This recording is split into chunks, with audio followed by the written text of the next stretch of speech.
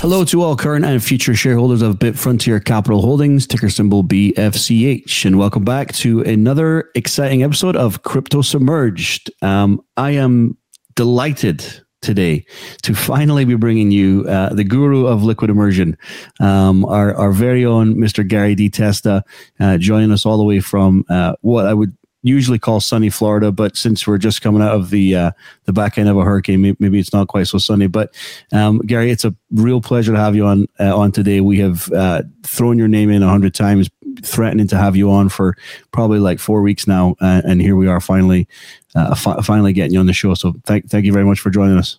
Well, it's great to be here, Darren. And yeah, we just had a little submersion of our own. We had Hurricane Idalia come through, threatening to inundate us, and everybody made it out safe and sound. So we're back in business with only 1 day off, which is great, and happy to be here.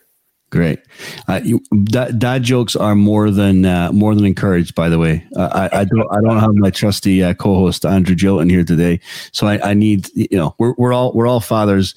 You and Andrew have a little bit more experience in the father category than I do, but dad jokes are definitely welcome. There's plenty of those through the show, so you're welcome to keep filming. Listen, Gary, obviously we've been talking a lot about our project in Texas. We're delighted to be working with you guys on with Engineer Fluids on that site. Give us a little update. I know we've had a bunch of stuff going on. We had the hurricane going through Texas, which slowed stuff down, and then this coming through your way. Of course, that it always tends to be the case when you've got a project that you've got a timeline that Mother Nature or something will get in the way. So give us a little bit of an update on where we're at. Absolutely. So we were successful in getting all the equipment down and delivered into Texas. Right now, we're just waiting for the foundations to be poured. Obviously, with the rain and everything they've been having through Texas, pouring concrete in the rain is not a great idea. No. So we've been waiting for them to finish that. We have all of our team ready to go as soon as the foundations are in place. We have the generators being installed, all the power boards and equipment. So it'll be a very smooth transition once we have those foundations locked and loaded. They should be going in, my understanding based on our project management meeting, next week. And then my team will be getting down there probably the mid part of September. That'll be just following when all the gas generators are in. So we're very excited to get that site up and operational. That'll be a full 360 miners with overclocking potential, both for Bitmain and for anything from Antminer, Bitmain and MicroBT. So we'll be able to support both miners and just about any other kind. We'll have over, I think it's we got 2 megawatts down in Texas. So we'll have about 1.5 to 1.6 megawatts capacity down there, which is fantastic. So it's just a matter of, as you said, any good project experiences Mother Nature, and there's really not much we can do about her. Yeah. Always tends to be the case, something out with your control when you're trying to get stuff done. No, I mean, listen, it's kind of a perfect collision of two worlds coming together. The hosting capacity on liquid immersion side, and then working with your team from Engineered Fluids. And like I said, we've name dropped, we've mentioned your name at least, and Engineered Fluids on the company quite a few times. So I'm sure. And I want to say, Sam, we're up to we're bordering on a couple of hundred viewers per episode now. Right. I don't know if that's just my significant other, Andrew's significant other, all of our different significant others, and probably children watching and rewatching. But I don't know, Darren, how many kids do you have? I'm aware of a few.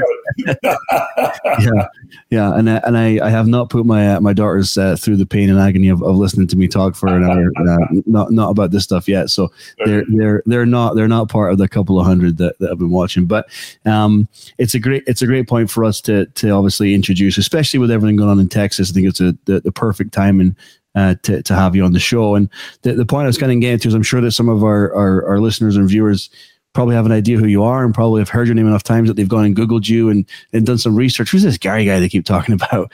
But start us off. Give us a little bit about your background, a little bit of your expertise in the field of liquid immersion and how you got into everything. Well, it's kind of a crazy story. I spent a good part of my career, the first 25 years, in fact, primarily focused on large telecommunications equipment, big projects. I spent 10 years in the Soviet Union building one of the largest private telephone networks in the world for Gazprom. And then this is my 9th startup since I came back from Europe. So it's been an interesting path. If somebody had told me I'd be running what is primarily a chemical company a few years ago, prior to 2017, I would have laughed at him and said, "There's no way." Yeah. I got involved in immersion cooling primarily because of a problem that I had with a prior company. We were trying to build voice recognition systems that were fairly complicated. Think of Siri for the network. And one of the challenges that we ran into was putting some very high-powered servers and GPU equipment into basically data center hosting facilities. Now, at the time, most data centers could only handle about 5 kW per rack, and I was trying to put in about 17 kW per device. And so they were like looking at me cross-eyed saying, "Look, it's never going to happen." I said, "Well, this doesn't make any sense to me." I said, "Everything's getting smaller, everything's getting hotter, everything's getting faster. There has to be a way to increase the cooling potential of equipment in data centers and to do it in a way that doesn't break the bank." Air conditioning just required way too much engineering, way too much physical infrastructure. And so I started kind of looking around at what were different potentials, and I was introduced through another friend of mine to Dr. David Sundin, who is now my partner and co-founder at Engineered Fluids. And I'll never forget when David and I met for the first time to talk about liquid immersion. And David had been involved in developing dielectric fluids in the power transformer and power distribution industry for about 35 years. And so he and I got on the phone, we talked a little bit, and he said, "Well, you got to come down and see me. I have to show you. I have the solution." And I said, "Great." So I got on a plane, flew to Dallas, drove out to Tyler, Texas, about an hour and 20 minutes. And David and I met. And David takes out a mason jar, a clear mason jar full of a clear fluid, and he hands that to me. And he goes, "There it is. That's the solution." And I thought, great, we're going to become moonshiners. You didn't try to drink it, did you? And he said, "No, it's a dielectric coolant." And I said, "A dielectric what?" Of course. And I said, "I have," and so therein started a really interesting process. You know, David had been working in his garage for 7 years on developing a coolant that you could immerse electronics directly in without having to do anything to them. And this is the important part about immersion that most people miss, is that it's not hard to make a dielectric fluid. Mineral oil is dielectric. Dielectric simply means it doesn't conduct electricity. Right. A coolant, obviously, is something that transfers heat from one place to another. You know, and that's a big one, right? People seem to think that energy, which is what heat is, it has to be moved or transferred. It can't be destroyed. So you can't just drop something into a fluid and expect the fluid to absorb all that heat. The heat has to go somewhere. Right. So, you know, so again, a coolant isn't that hard. But coming up with a product that was biodegradable, non-toxic, could be used by the average person. You know, you could put this product in the hands of a high schooler, and if they drank it by mistake, it wouldn't be a catastrophe. Right. That was hard. And then to come up on top of all of those things from a health and safety, to come up with something that was materially compatible with all the materials used in electronic devices, that was really where David excelled in overcoming a whole series of these challenges.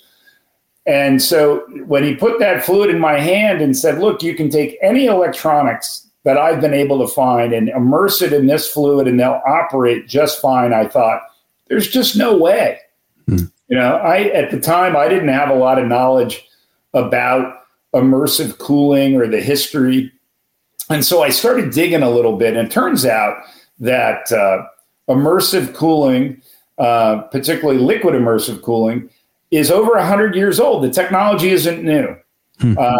As a matter of fact, the first computer systems and that were being developed by IBM were immersively cooled, typically using off-the-shelf mineral oil or oils. And so what David found, though, was that, using these things like PCBs were used for immersive cooling and power transformers. Almost all of these chemicals had pretty heinous effects on the user from a health and safety perspective. They required a lot of maintenance in terms of adding things to create oxidation stability, so additives. They required nitrogen blankets to remain stable. They had extreme negative effects on certain types of chemicals. So, as I did more of my own research, I realized that what David was claiming really sounded too good to be true. And so I said, all right, David, I said, now I have an idea. And he goes, I know it sounds fantastic, but he goes, here, take this and you go have it tested. So I did. I went to a third-party lab and I had David's chemical tested. And the scientist who I was talking to at the time for the University of Texas said, Gary, look, this is, just doesn't exist. You're asking for something that is, we've been using mineral oils and they have sulfur and phosphates in them and they create corrosion and they have skin, dermatitis issues, and they have issues with evaporation, inhalation issues. You can develop significant allergies to this stuff. He goes, I'll test it, but I'm just trying to tell you up front that I think you're going to find that you've got the same challenges. I said, okay, well, let's give it a shot.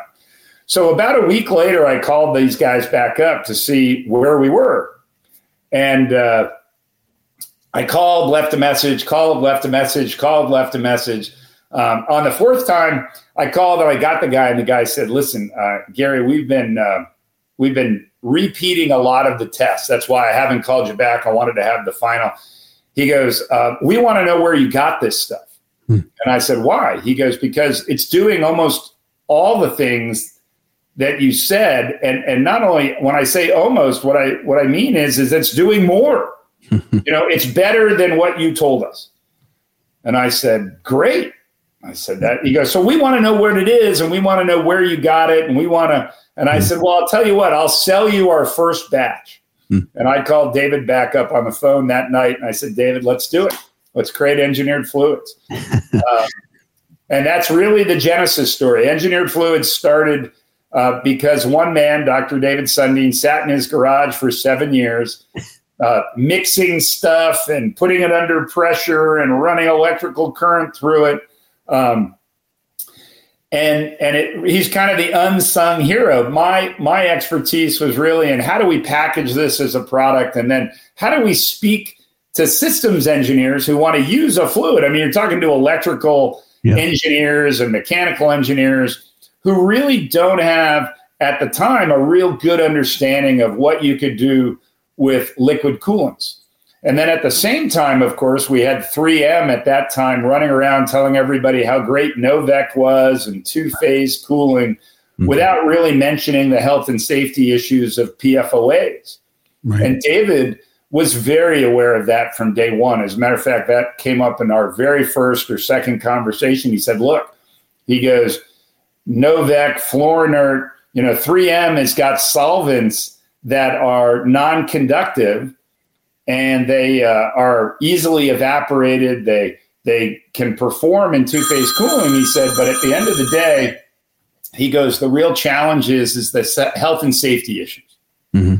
And now, interestingly enough, of course, 3M has announced that they're exiting the business as of 2023. They're no longer going to be manufacturing PFOA-based materials. They have a $10+ billion lawsuit that they've lost in Europe related to the manufacture of PFOAs. And so, 2 two-phase cooling is really a thing of the past. If you're at all focused on the health and safety of your employees, two-phase is not the way to go. It's also a lot more complicated. Two-phase simply means that the coolant transitions from a liquid to a gas during the cooling process. Single-phase liquid immersion, which is what Engineered Fluids specializes in and what all of our products are focused on, the single phase has nothing to do with electricity. That's a big misunderstanding we get a lot of times. People are like, I can't use it in the three-phase environment. Right. The answer is absolutely not. Right. Our products are used in single-phase electrical applications, three-phase, direct current, alternating current, all the way up to 60,000 plus volts. Single-phase means that our fluids remain a fluid during the whole cooling process. And, right. and why is that important? It's important because our products don't evaporate during normal usage. They don't, leave the tank and go into the air that you're breathing. Whereas with a two-phase coolant, if you were to open that tank up, all of those gases, all of those fumes that are in there as part of the process of cooling are released into the atmosphere. And now, where do they go? Well, the first place they go is into your lungs. And for a product that creates more than 30 different kinds of cancer, that's the last thing you want in your body. Yeah. So, so David and I were made a determination early on. We were going to focus only on single phase liquid immersion coolants. And that is really where all of our development and focus comes. Our focus on the development of tanks for liquid immersion came from the fact that you can't be Starbucks if you don't have a cup. Right? I can't pour my fluid into your hand and say, here, Darren, go take that. And that was really one of the biggest issues that we ran into, is that there really were no tank manufacturers and system manufacturers that understood the basics of liquid immersion. So I sat down with our engineering team, and this was an area I had some good understanding of in terms of mechanical engineering because of my background. And we started designing and testing single immersion tanks. And we actually wrote an 80-page presentation. It's still available on our website today, which was really the manifesto, if you will, about how to design single-phase liquid immersion coolants. And I'm proud to say that even our competitors will come up to me in the tank business and shake my hands and say, Gary, we used your design, as the original. And I think it's great because ultimately our interest is to remain focused on developing high-performance coolants. And I would love nothing more for us to have a large number of OEM players out there doing all different kinds of things. So we're excited. Today, we're in about 80 different countries. We have over 3 million devices immersed in our coolants globally.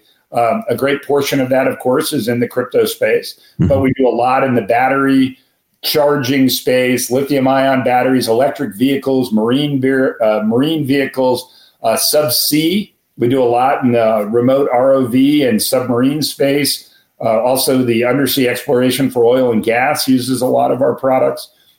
Aeronautics. We cool lasers at CERN. We cool batteries for the Navy. There's a wide number of applications for our coolants. But of course, one of our favorite and the thing that really kicked off the company was immersing crypto miners and improving their productivity and dramatically increasing their reliability. Yeah, it's so interesting hearing. I love hearing people's stories of how they got to where they've been. And you and I have shared a beer and ate some alligator tail. We've talked about how we got to where we are, and I still have a long way to get to your level of expertise in this field and certainly experience. But I never heard that story before. That's such a cool story, and there's a lot to be said about the environmental impact of what the coolant is that you produce. I had pictures of Dr. Sunday with a witch hat on in his basement stirring a cauldron when you're. Well, we have some great pictures of David in these big giant goggles and this crazy looking hat and a white lab coat going at it. and really, he's an amazing guy because he's very unassuming. Most people don't realize that he actually was responsible and held the patents for a number of commonly used heat transfer dielectric fluids. He's the go-to guy in the high-power transformer industry for transformer cooling.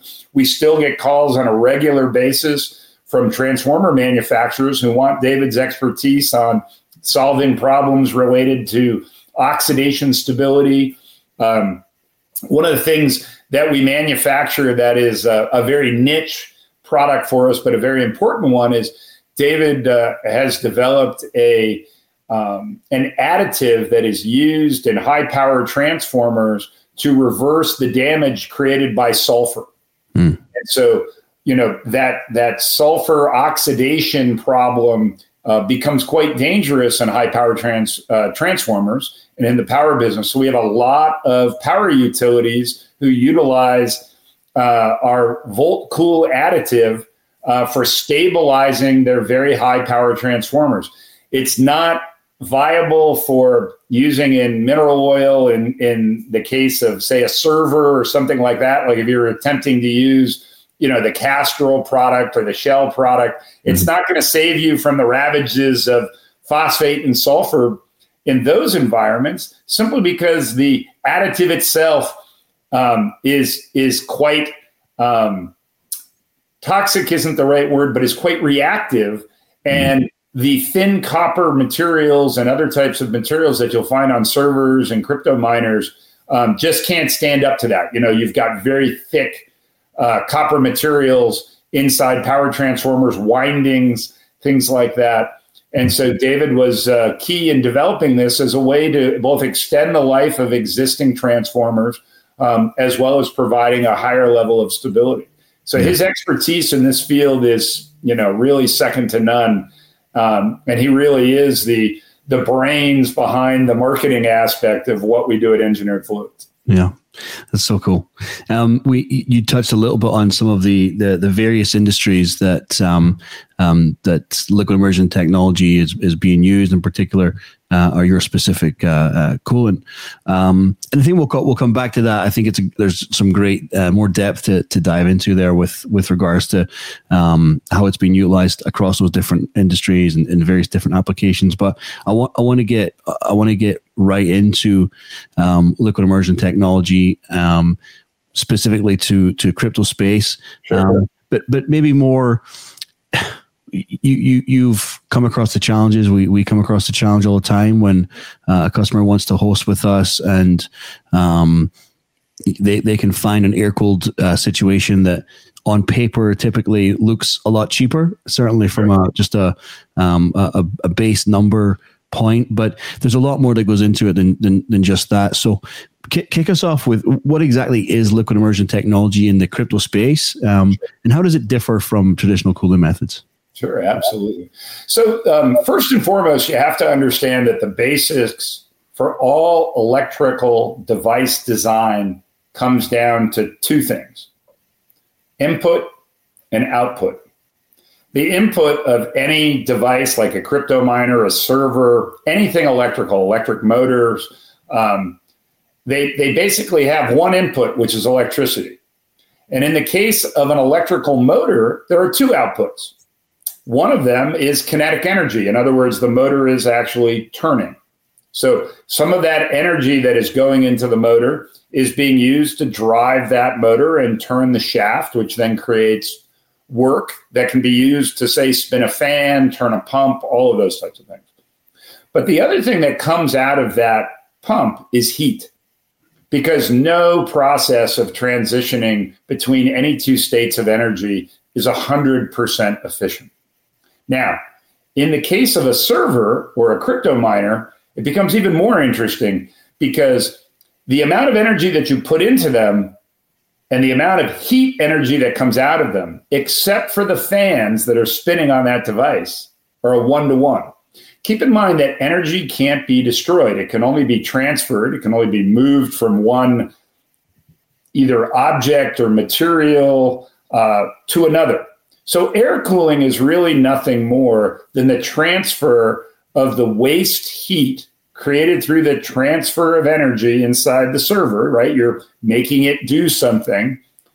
Once it's done doing it, whatever's left energy-wise exits as heat. And up until, a few years ago, exiting that heat into the air was basically the most efficient, cheapest method.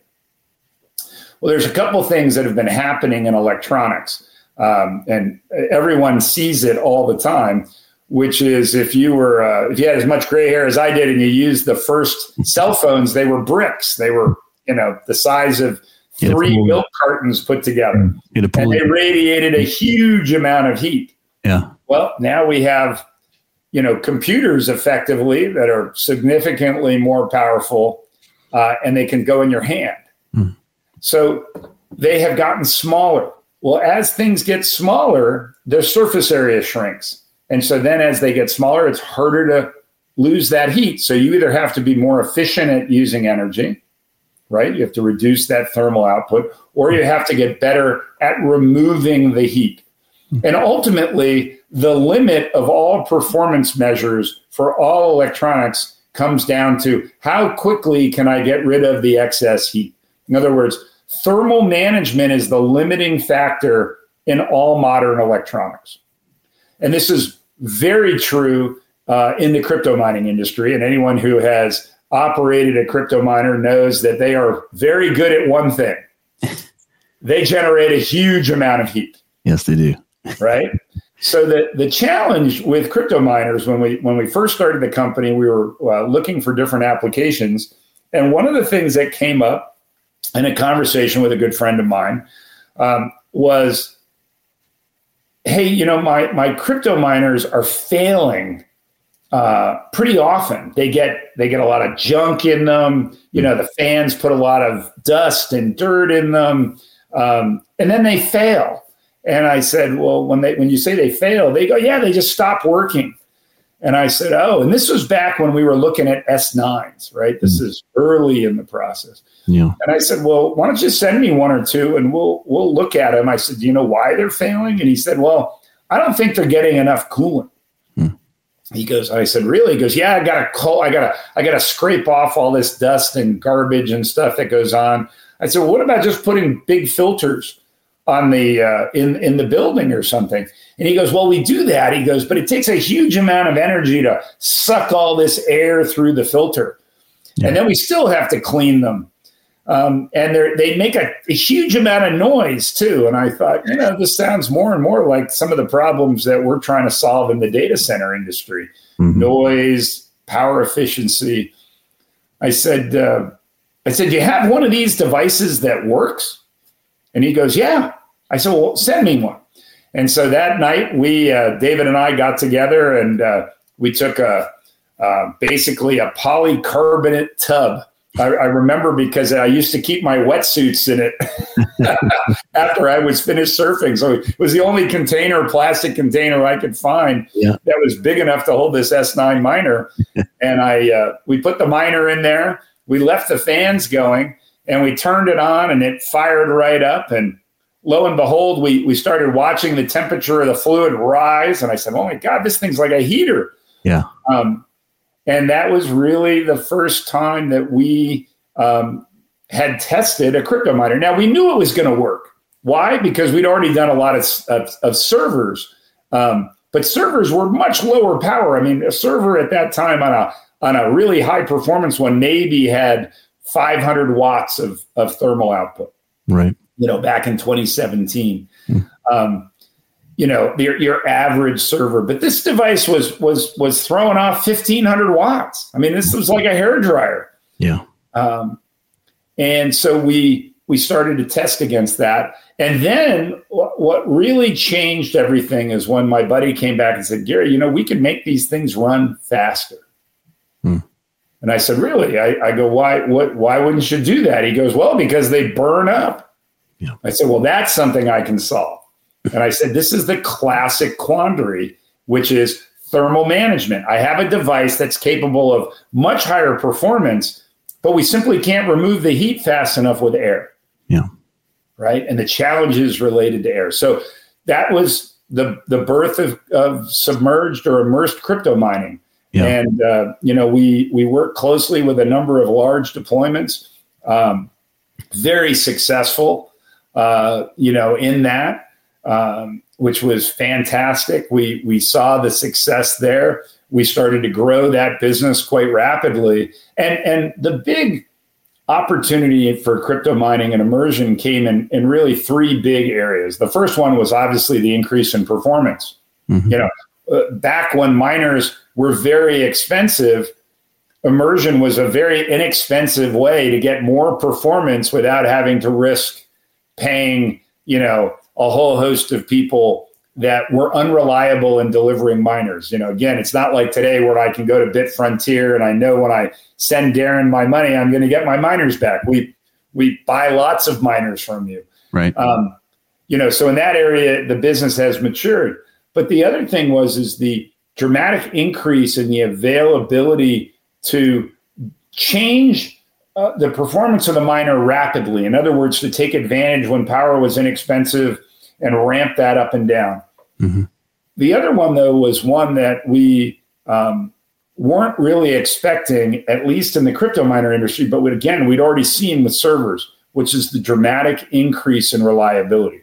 Mm-hmm. And I think today, this is the one thing between air cooling and immersive cooling that people really don't understand, is that if you walk into almost any air-cooled mining establishment, 20% of those miners aren't hashing. Right. They're just in error state. They're overheated. They've got gunk in them. You got to clean all that out. You've got to reboot them. And what we found was that when you did a much better job of thermally managing those miners, you eliminated all the resets. You eliminated having to retrain the miner to the pool. In other words, you were getting a significantly greater amount of time hashing at your maximum opportunity. And that difference, that 20 to 30% difference, is what we see day in, day out. In terms of reliable hashing, that's worth, literally to large miners, some of our largest customers, that is literally worth billions. Correct. Because they've done two things. They've decreased the amount of effort to operate the miner. They've decreased the headcount needed, the cleaning, the maintenance, the rebooting, the retraining. All of those things take people and time.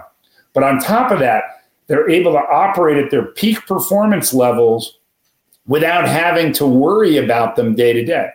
Yeah. Meaning that you can deploy a larger number of miners in a far more thermally stable environment and reap a much faster reward in terms of your payback. And that's really the overall benefit of liquid immersion cooling. This is really where we see the advantage in hosting. Why would I want to go into an air-cooled environment where I may not get the hash rate? I may get the hash rate, but I'm not going to get the consistency of hashing that I will in immersion. This is why when you look at all of the largest miners around the world, they're all moving rapidly to liquid immersion. And they're doing that because of that reliability increase, because of that increase in hash time. And when you factor that in, when you add 30% hash time, there's no way air cooling comes close. Right. Air cooling looks cheap until you don't get the hash. Right. Everything, it's always easy to look cheap. It's another thing to have to perform in order to actually get a payback. Yeah. And in most business models I see in the air-cooled space, they don't ever mention the fact that the unit's not hashing 20% of the time.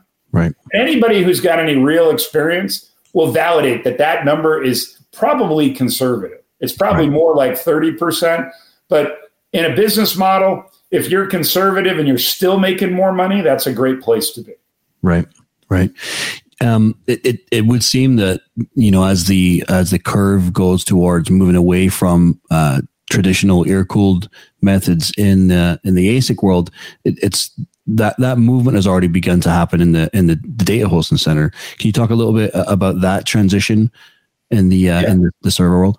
So, so there's two big differences between what we find in the crypto mining space and what we find in the traditional data center space.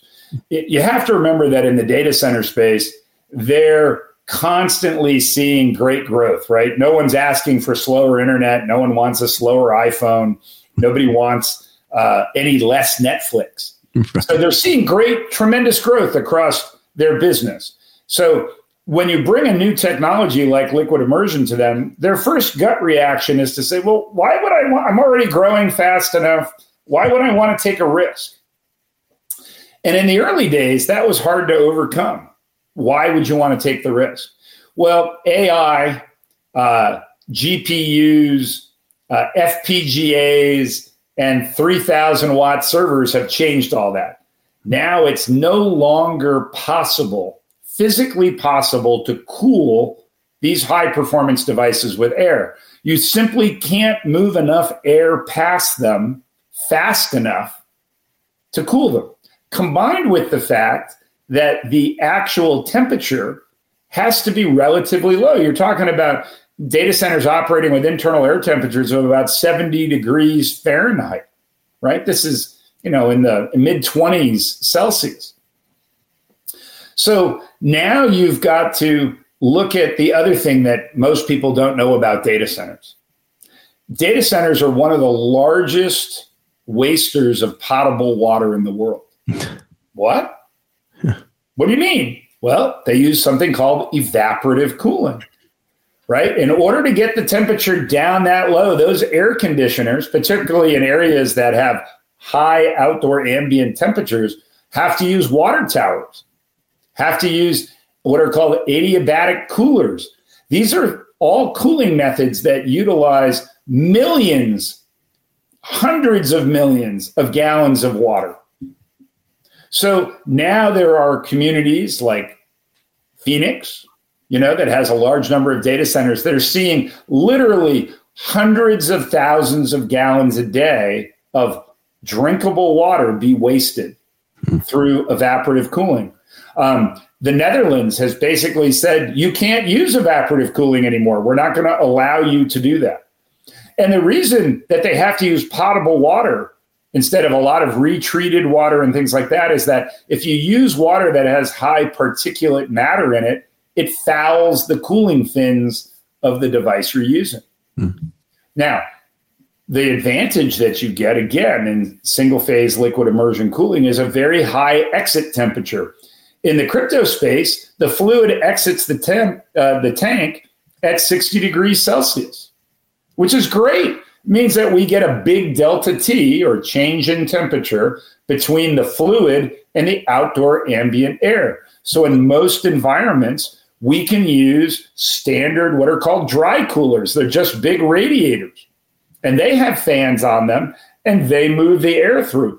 But what's interesting is that in many locations, including our customers down in Texas, for most of the year and in the evening, they can turn that fan off because the heat generated by the coils inside the dry cooler generates enough convective force that it sucks the air through them. In other words, that hot air is rising.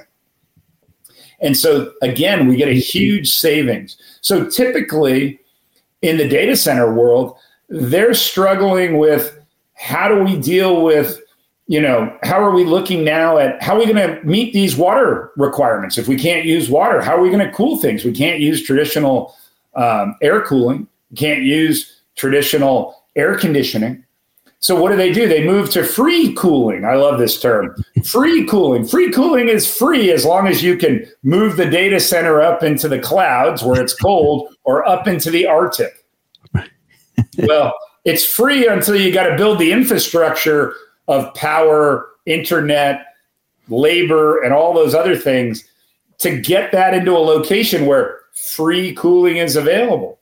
Right. Well, I can tell you right now, you're not getting free cooling in Texas or Florida or just about anywhere in the southern half of the United States these days. Yeah. The other thing, of course, is where do we see the highest potential growth for data centers? Well, it's not up in the Arctic. There aren't a lot of people up there. You want to bring your data center and your data processing close to your customer.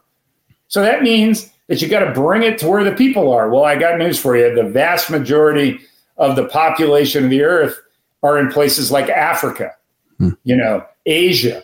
And a lot of those locations are all down close to the equator. So And now, whether or not you believe that global warming is a natural change in the Earth's environment or humans had a big impact on the creation of it is completely irrelevant from the perspective of there is no arguing that our environment is getting hotter, which means that cooling things becomes even more difficult.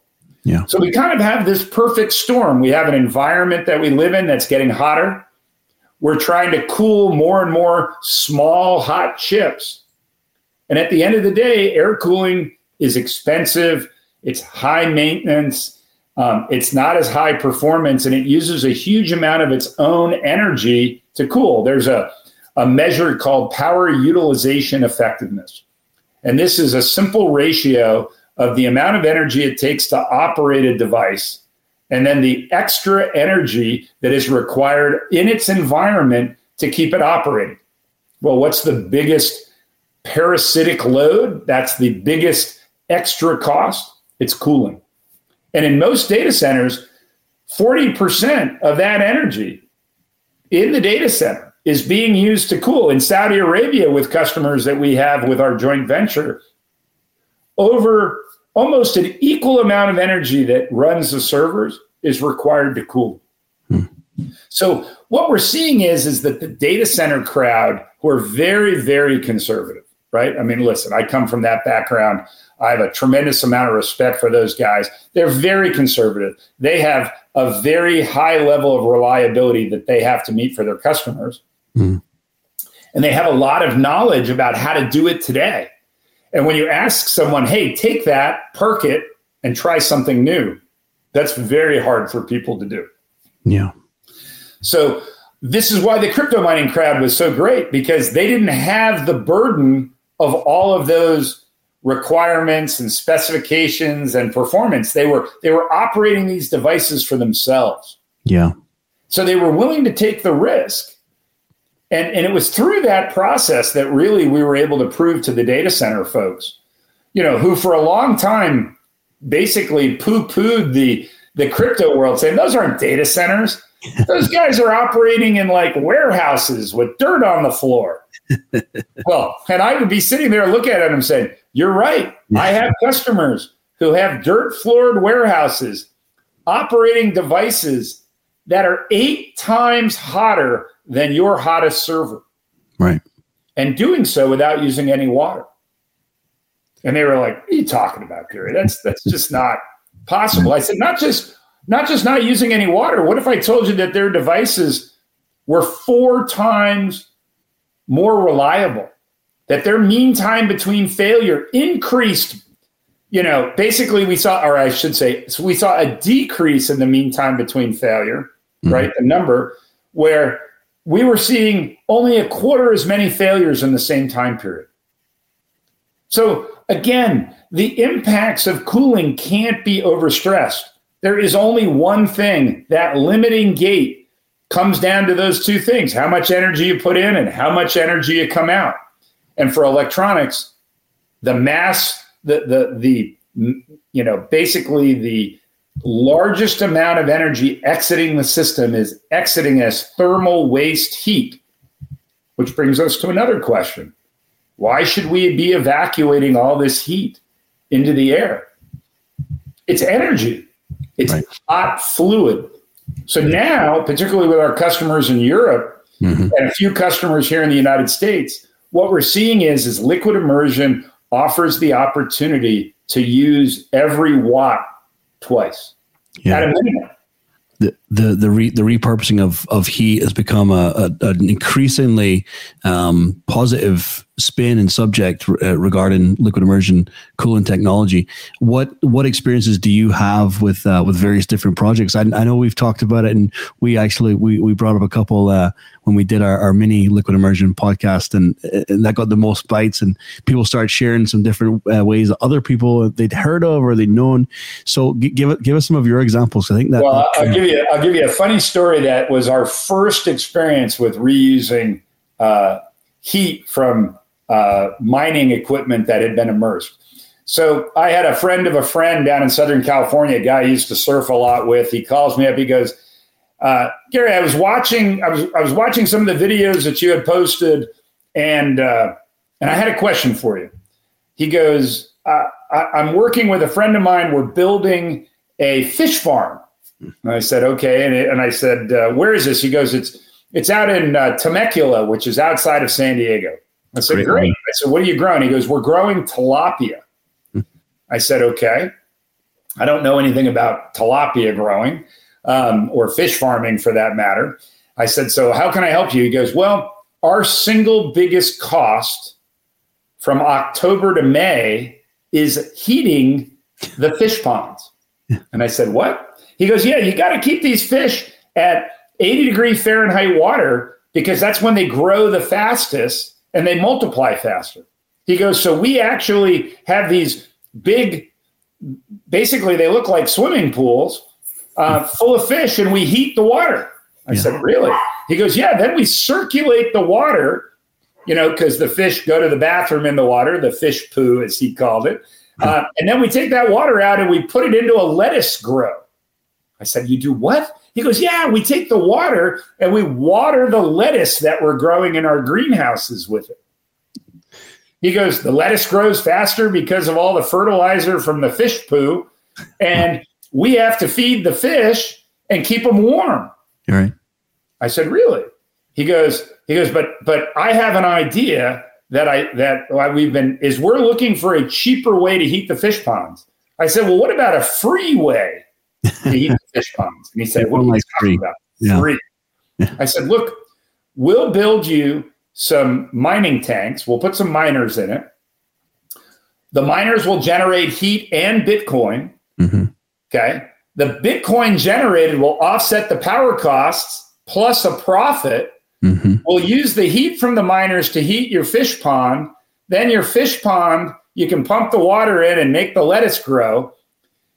I said, but here's what we'll do. In addition to heating the water, we'll use some miners and we'll heat the dirt that the lettuce is in. And he said, wait a second. He goes, you mean we can actually warm? They said, because you think about it. I said, if we warm the dirt, my guess is that the roots is where all the nutrients come for these plants.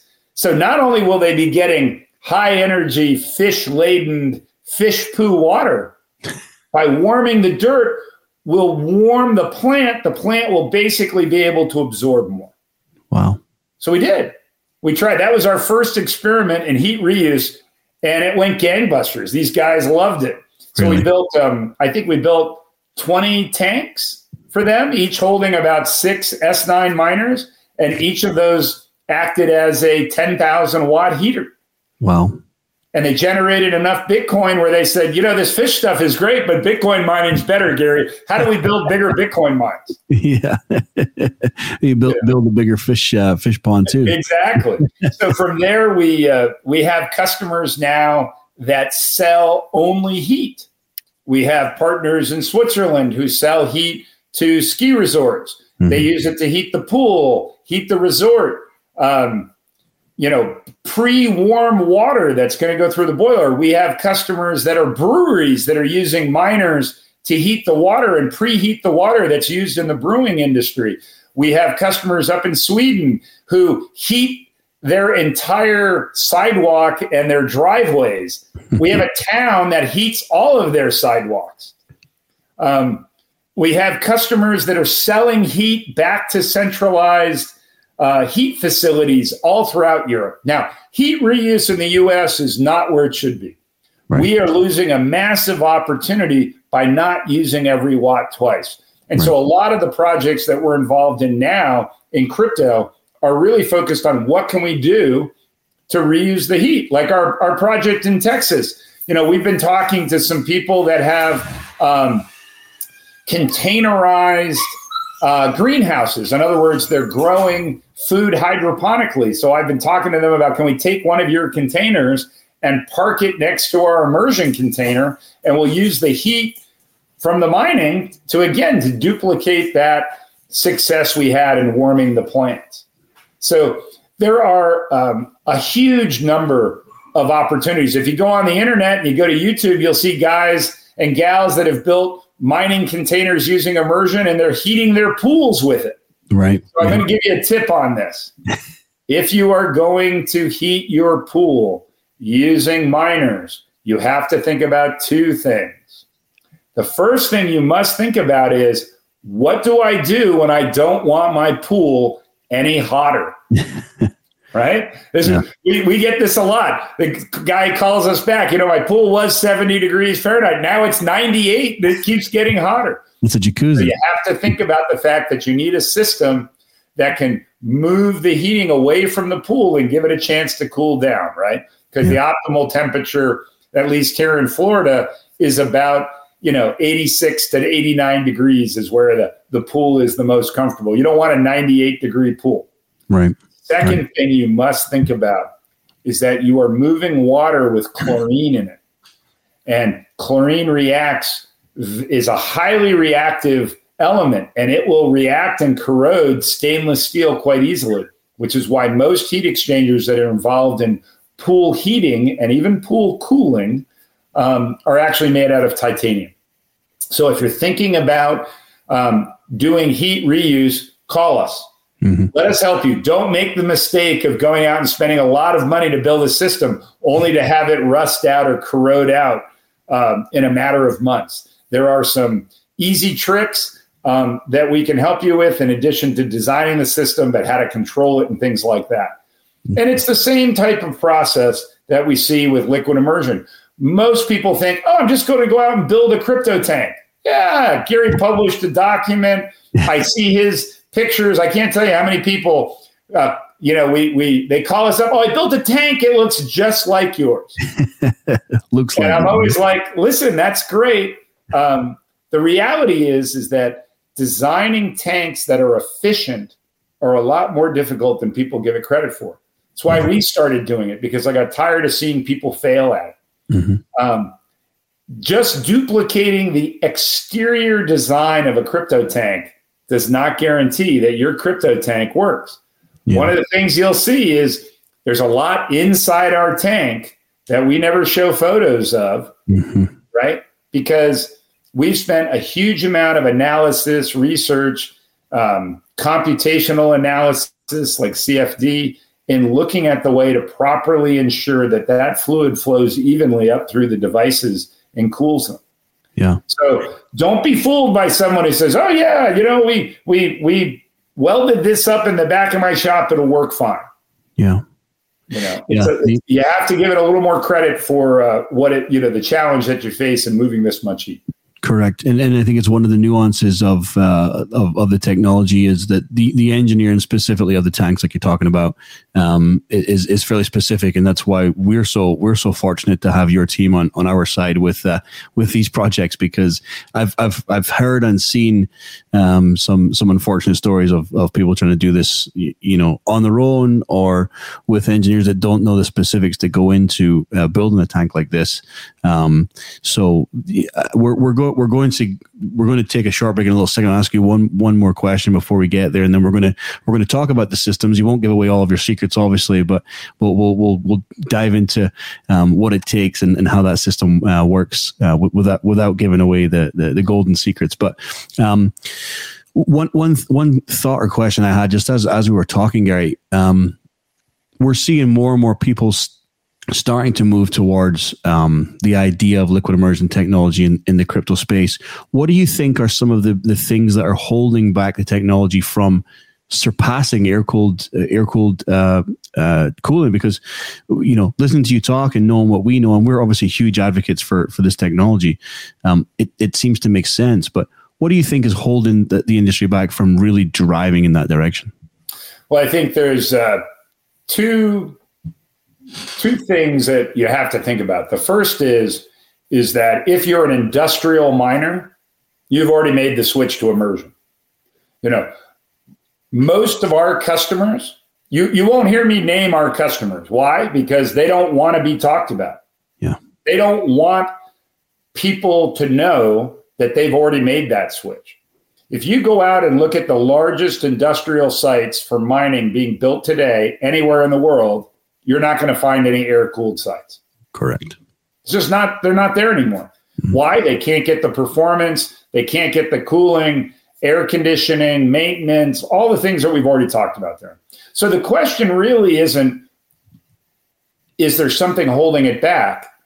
What's holding it back is the perception of the medium and smaller miner that they don't have access to immersion, right? I mean, one of the reasons that we have such a great partnership, with you and Andrew and BitFrontier and Liquid Immersion worldwide is quite simply that for the customers who can't afford to build their own full liquid immersion facility, we needed a global capable partner that we could work together to build these facilities so that smaller miners, retail miners, folks with 100, 200 miners had a place to go where they didn't need to invest in a very large system.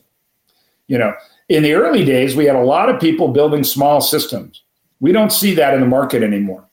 Now what we see is that those people that call us that say, hey, Gary, we really want to be involved in liquid immersion, but I only have, say, 5 miners. We have systems that do that. Mm-hmm. And those systems are for people that are doing heat reuse at their home or at their business. Yeah. But if you've only got 5 miners, a much better option is to go to a liquid immersion hosting partner. Go to somebody like BitFrontier Holdings. Why? Because they've partnered with us. They've made that investment to have an expertly run hosting facility for liquid immersion. It takes all of the burden off of the customer, off the end user. Now you can bring your miner to a facility that was designed specifically for hosted immersion. It's operated by people that understand how to do it well. You're not guessing. You're not having to learn, all those things yourself. But you get all the benefits of liquid immersion. You get the reliability, the increase in hash rate, those key things. So I think what's happened in the crypto space is kind of a funny thing. And it's funny because we see it in the electric vehicle space. We see it in the battery cooling space. I see it in the electric motor, the high performance electric motor racing space. Customers don't want us telling everybody that they're working with us. We're kind of like the secret sauce that provides the competitive advantage to them. Yeah. And listen, is it a great place to be? Well, yeah, because we've got great customers and they're growing. Would I love to be able to tell everybody about them? Absolutely. But, given the NDAs and things that we have to sign today, I can't do that. So being able to talk about a customer, like BitFrontier Holdings and Liquid Immersion Worldwide is great for us because it gives our customers a place to go.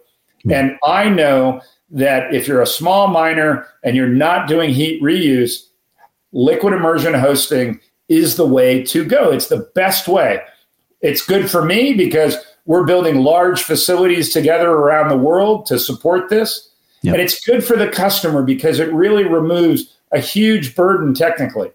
On the other hand, we have very large customers. Yeah. And when I say very large, megawatt plus, 2 megawatt, 10 megawatt, I think our biggest project we're working on right now is 78 megawatts in some very, very difficult places where they've got enough financial wherewithal and expertise. They've already been through the liquid immersion in the early stages to build out their own facilities. But having a trusted immersion partner who can host your miner, there really is nothing better than that. And anyone who would put a miner in an air-cooled establishment these days, in my mind, is really doing themselves a disservice. When the halving comes, you might as well just take that device and throw it away because you won't be able to keep up with the people that are doing liquid immersion. They're just going to keep turning up the hash rate on those existing devices. Exactly. Yeah. We don't want to confuse it. We're more than happy to bring on huge institutional level customers and build a full custom built liquid immersion site. But a big part of the drive, I know, in terms of Andrew's vision and your vision coming together is to make this more accessible for the smaller retail client. And Our goal with these various sites that we're building is to do exactly that. So, and Darren, as you know, the best part about some of these large projects that we're involved in is that, given the expertise that we've developed together in the hosting side for the smaller customers, we have the ability to execute and operate these very large facilities for these customers.